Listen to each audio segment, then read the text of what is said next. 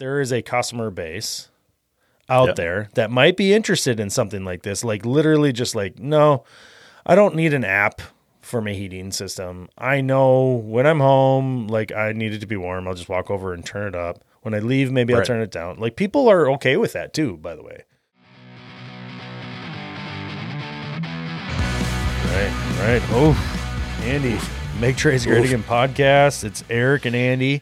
Welcome everybody. Andy, let's get right into this because right in the depths. I had this little premonition, this little kind of business idea, as it were, when we were talking recently in a past episode.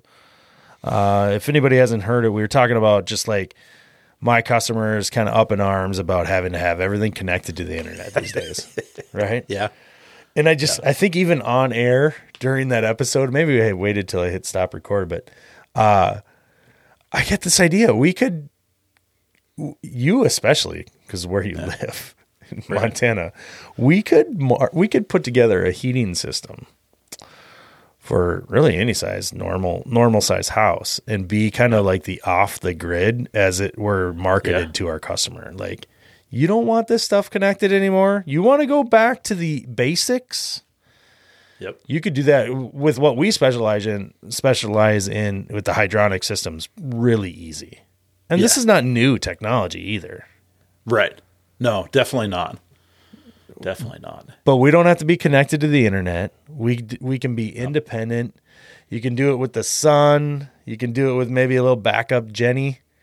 Yep. Bottle of propane out there. Boom. Bam. We're heating. We don't need the government telling us what to do. Yep. It's an interesting concept because you look at what, just like you said, you get those customers that are like, geez, do I have to have an app? Why do I have to have this app? I don't know if I want this app. And you could really do it with, you don't have to have it. We don't have to have the app to do it now. No. It's nice, whatever. It's cool. But you and I were talking about this, I don't know, 2-3 weeks ago. It came up in conversation, and it came up again yesterday when we were doing this cast iron boiler install. You start looking at like how simple this boiler is. And it's actually, so we, just to bring everybody up to speed, we put in a US boiler X203. So 70,000 BTU, cast iron, I think 3-section boiler. Had 4 burners in it. Yeah, it'd be 3. Little bit of guy. 14 inches wide, 40 inches tall, 250 pounds, something like that. Yeah, it's about as standard as it gets for a 1980s built house. Right. Yeah. And this came with a circulator, came with a Grundfos Alpha circulator in it. Ooh, fancy. So nice little pump in there. But we were just talking about it a few minutes ago. Like, what would it take to run this thing? Well, propane. But how much power? It's not a lot. No. Right? We just did a little quick looky on the circulator. It's like 40 watts, 45 watts, something like that. Half an amp. And then another half an amp to max to get the control power to work. Yeah. Yeah. And for our friends over in the UK, this is 120 volt, 60 hertz power. That's right. Hertz. Yeah. Sorry. Yeah.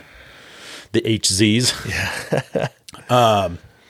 But yeah, you look at that and go, well, I need a 100 watt power system. Yeah. Like, you could do that with you got light bulbs in your cabin? Right. A couple of solar panels, and you'd have to store some power. That'd be about it. You could run the entire heating system, circulator and the boiler control, off of your vehicle inverter.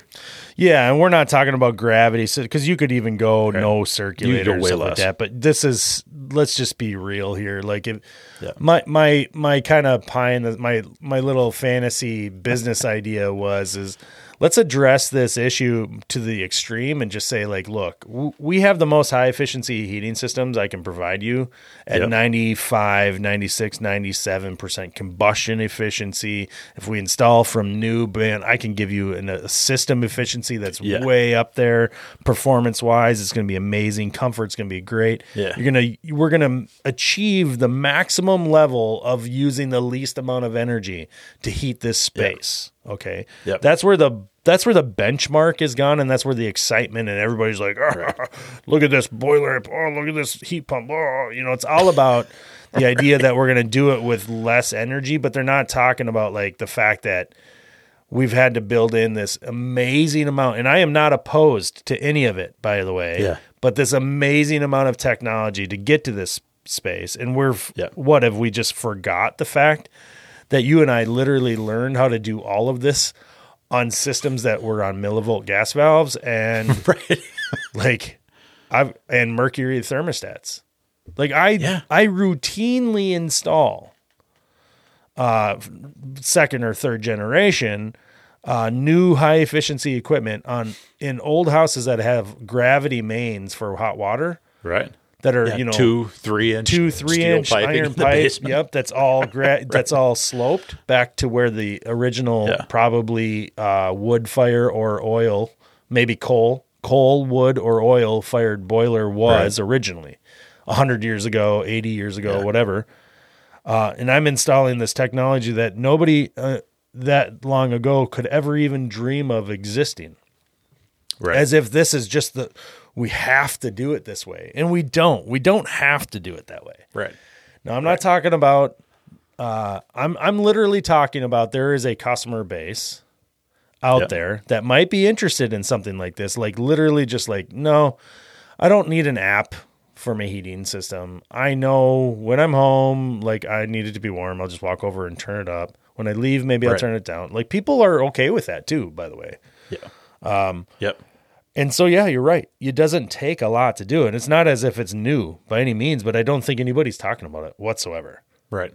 I don't think we're talking about going backwards either. I'm just talking about like this. Maybe people listening will listen to this and go, you're crazy. Or I think there's somebody out there who's going to be more like me and be like, you could, I got a couple of customers that might like really want this. I definitely have customers that we just had one yesterday.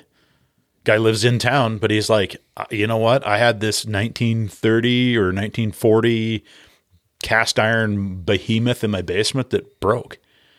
He goes, I've done nothing to it. Yeah. Since he's owned the house for a handful of years, but previous owners had done nothing except convert it from coal or oil to natural gas. Did it have at some point in the 50s? No, had just atmospheric vented gas burner stuffed in the side with some bricks and refractory cement. And it was kind of sketchy, but that was the way they were done. But you think about that. That was converted from whatever it was for the first 20 years of its life to natural gas 70 years ago. When you go, wait, okay. That's interesting. Crazy. So here we are 70 years later, and this boiler cracked or started leaking. And I'm like, that's kind of a bummer. And he was super bummed about it. He's a cool dude. Yeah, he's gonna have to put the bill out. No. Yeah, right. But cool dude. He's got like 5 motorcycles in his basement. Oh, that's cool. Right? Yeah. Smelling motor oil down there? No, not really. No. But like 2 of them are Jesse James West Coast Choppers customs that he's rebuilding. Like he's bought parts for and like recreating from late 90s. Pre-discovery Jesse James era, which is kind of cool. So he's rebuilding these things in his basement, took them apart and hauled them down the stairs, and he's rebuilding them and going to take them back apart and haul them back outside when he's done. That's really cool. That's really cool. I've got a few customers. I mean, I do probably 1 or 2 cast irons a year. Typically, I'm putting them in because I'm like in an outbuilding that doesn't have plumbing, so condensing isn't an option. Occasionally it's just a straight up replacement for what was in a house. Yep. But like I said earlier, like honestly, most of the time we're trying to put in what we just assume is what everybody is looking for, high efficiency and all that stuff. But like, what if we did do this marketing? Like, hey, we're going to say, I'll build you a heating system that A, can be off the grid, and B, is just simple and nobody but you has to worry about it, right? So like you could do a small generator, backup generator that could provide power to the house too, by the way. So that's a whole market in itself, but you could tie it to this system if you wanted.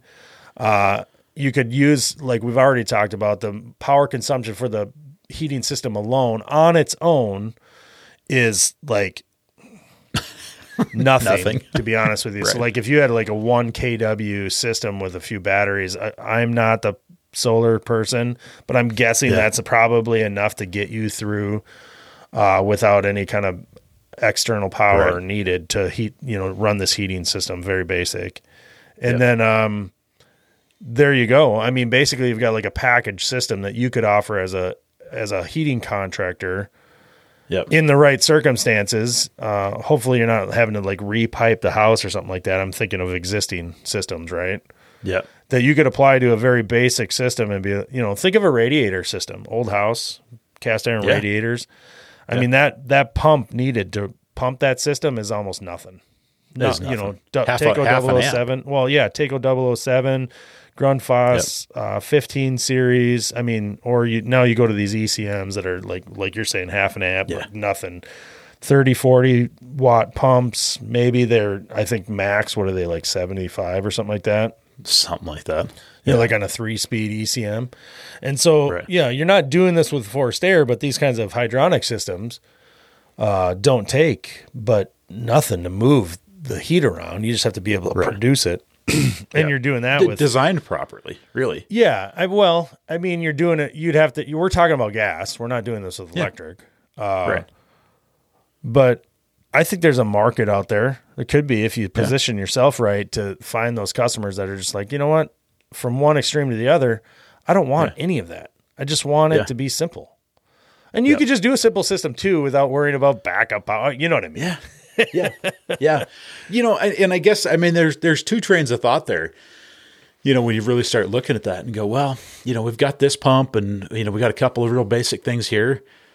That, that CU3A is not far away power consumption wise. It's got an inducer fan on it. So that's going to hit you on the electrical side. But again, I bet it's under an amp. Well, you don't need it. You don't even need a thermostat or any zoning controls. You can connect that thing. Right. You just need a pump. That's it. But you need a drain. You need a condensate drain. And that's, there's some thoughts and processes there. And I don't know. I'm intrigued. It's now going to probably put me down the rabbit hole of, hey, what kind of batteries can I buy? Can I buy a pre-manufactured, 500 watt power solar? Yeah. Could I provide this to my customer? If it's a prepackaged thing, do I need to have an electrical permit to do this? If it's just powering, if it's something that's a plug-in power wall? Right. Like you're not tying it into the panel or anything like that. Right. Yep. It's interesting to think about. Anchor's making one now. I don't know if you saw that. They had a big thing portable here power, now, just here recently. Yeah, but they've got a prepackaged, right? Or no, you're talking about something else. Battery system with solar array, and you basically bolt the thing on and plug the wires in. Oh, and really? It's there, and it's not super terrible expensive, like under $5,000 type thing.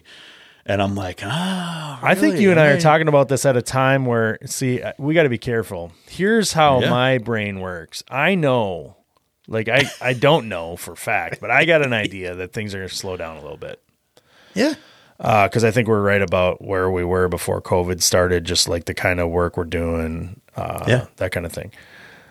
Call volume, type of calls, that kind of thing. Sure. This is when I take these opportunities and I apply them at the wrong time, like when things are slow. When you're busy. Yeah. So I'm going to be cooking this idea, and then it's going to really hit rock bottom. We're going to not have any work coming in or something. And that's when I'm going to be like, oh, by the way, this is what I do now, or I also offer this. I think that the generator thing is, I'll tell you this, if I had people working with me, I would be pursuing more of that in my market. Right. because I think that there's a huge potential for new customers that are our neighbors, our existing customers, or, you know, we can reach more people if we're offering that backup generator. That's a huge industry. And plumbing, electrical, like it lends it, like we're doing that type of work. So if we had maybe an electrician on staff, anyway, because we're doing gas, we're doing, you know, because these things are, you know, gas powered. I'm running gas lines to them, but somebody else is selling the job. And I just think that, you know, if I were to expand, that might be something that I would look at. I've never talked about it before, like on the podcast, but it's something I've thought about. And maybe this is kind of the impetus to look at, like, is this something people would be interested in? Yeah. Do I team up with my local LP provider, and then I start, you know, get somebody, an electrician in here, and we start offering backup generators with simple heat systems and be like, here, you want to be kind of off the grid? Right. Want to get away from all this crap that, you know. Right. It's interesting. Yeah. Well, I mean, you start applying some of the techniques and some of the things that we do with boilers these days, and you go, well, do we put in a, like you say, simple heat source? We got a cast iron boiler. It's got electronic ignition, right? So we take the best of all the worlds there. Make sure that we got easy to service. So valves, pipes, you know, purge points, good air separation, all the pitfalls to the old cast iron system, right? Yeah. Eliminate that and make it easy to work on. You know, that's a big thing. And I can't tell you how many customers here in the last 6 months have said, hey, you guys put in this like ultra high tech system. I'm so excited that it's easy to work on. Yeah. It's got valves on each side of the pump. It's got purge points. It's got valves on the expansion tank. You know, there's valves on the feed water. You know, there's ways that we can take apart the common fail points and replace without draining the entire system, without making it a 3-hour project. You know, we can go in, valve up, hit the little Webstone expansion tank service valve the thing off, and replace the expansion tank in 10 minutes. You know, that's that valve, like that, those little pieces of that puzzle are what sets us apart from the guy that's putting a boiler drain on the wrong side of a ball valve at the expansion tank. Yeah. Yeah. Well, You know? that's going to happen regardless. It is, but you know what I mean? But if you start packaging things up like that, you know, you and I have done that a lot. You know, you're doing it with, in a big way that we haven't quite adopted yet, like the prefabbing of your mixing valve on the domestic tank. Oh, having that stuff, I can go on and on about how much time that saves you. Yeah. It's those it really little does things. save you time. You know, that it's that uniforming of processes. And I've been like stuck on that here for the last 6 months of like, how do we uniform this? How do we do it over and over and over and over again and not change what we're doing, but change the way we're doing it to be more efficient? Well, and you look at these old systems too, though, that's the way they weren't designed with any extras. No. And sometimes I think there's so many extras in what we're doing. Yeah. That's bringing the job cost up, making them take longer, although required and necessary, you know, beneficial.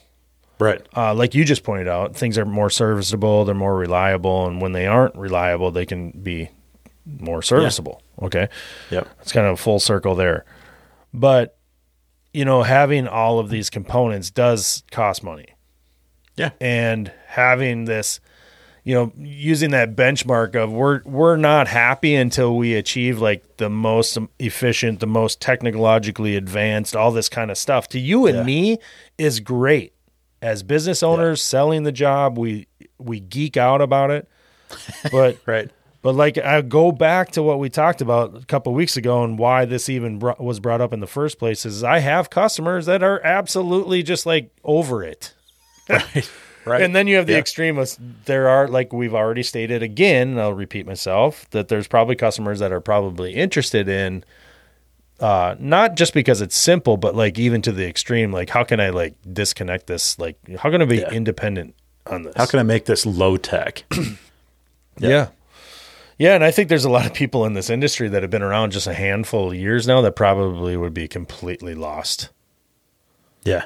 Like if you tasked them with, I want you to not design, but just install. I've provided you all this stuff. Like here's your cast iron boiler, here's your pump, here's your air eliminator and your expansion tank and a thermostat.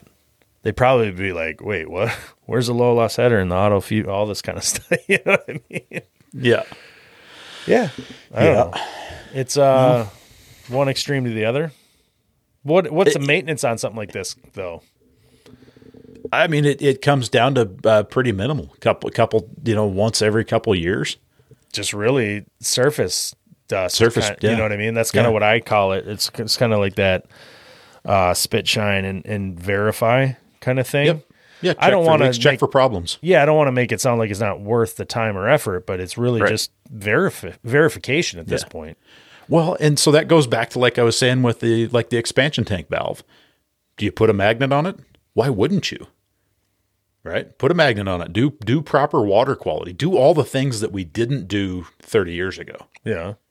Right? Take the technological advancements that we've made in water quality, magnetic separation, proper boiler chemical, tightening the systems up. I mean, those are the things that killed these 30-year-old systems that we have, right? Ultimately, what killed the GV Gold boiler? Water quality and condensation. Water quality, crappy inducer fan, crappy control board. Poor install, yeah. Right. Those kinds of things. And if you look at, where we're at, I mean, we were talking about something the other day. I'm trying to remember what it was. Oh, I had a slant fin boiler that is like 18 years old. It's got lots of life left in it. I needed a new control board for it, and I'm looking at it, and the control board that I can get for it online is like $500 freaking dollars. And I'm like, I need something that's spark ignition that controls a gas valve. Yep. Right. 24 and so gas valve, by the way. Yeah, I was looking at it. I'm like, well, I could just put a Honeywell Aquastat relay on there to control the pump.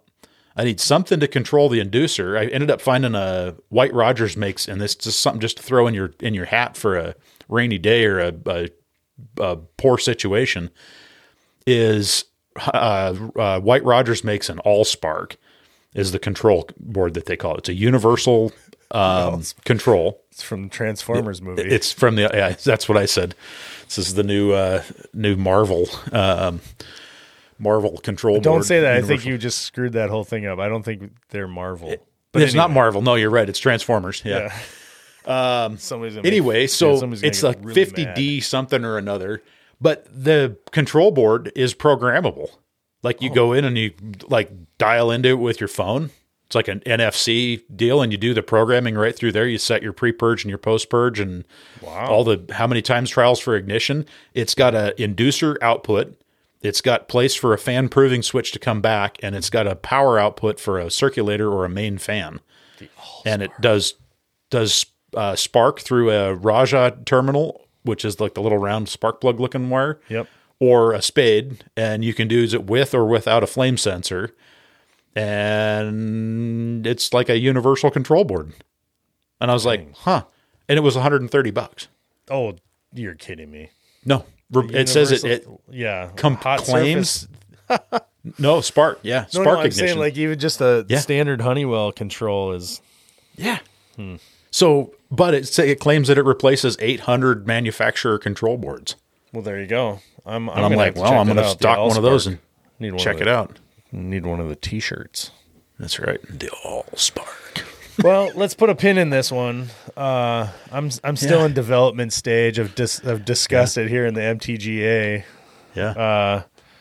I'm gonna go like kind of Axeman. Oh, that means something different where you live. You can't use that one. I'm gonna go like Army surplus on this. I'm gonna start selling like not connected systems off the grid.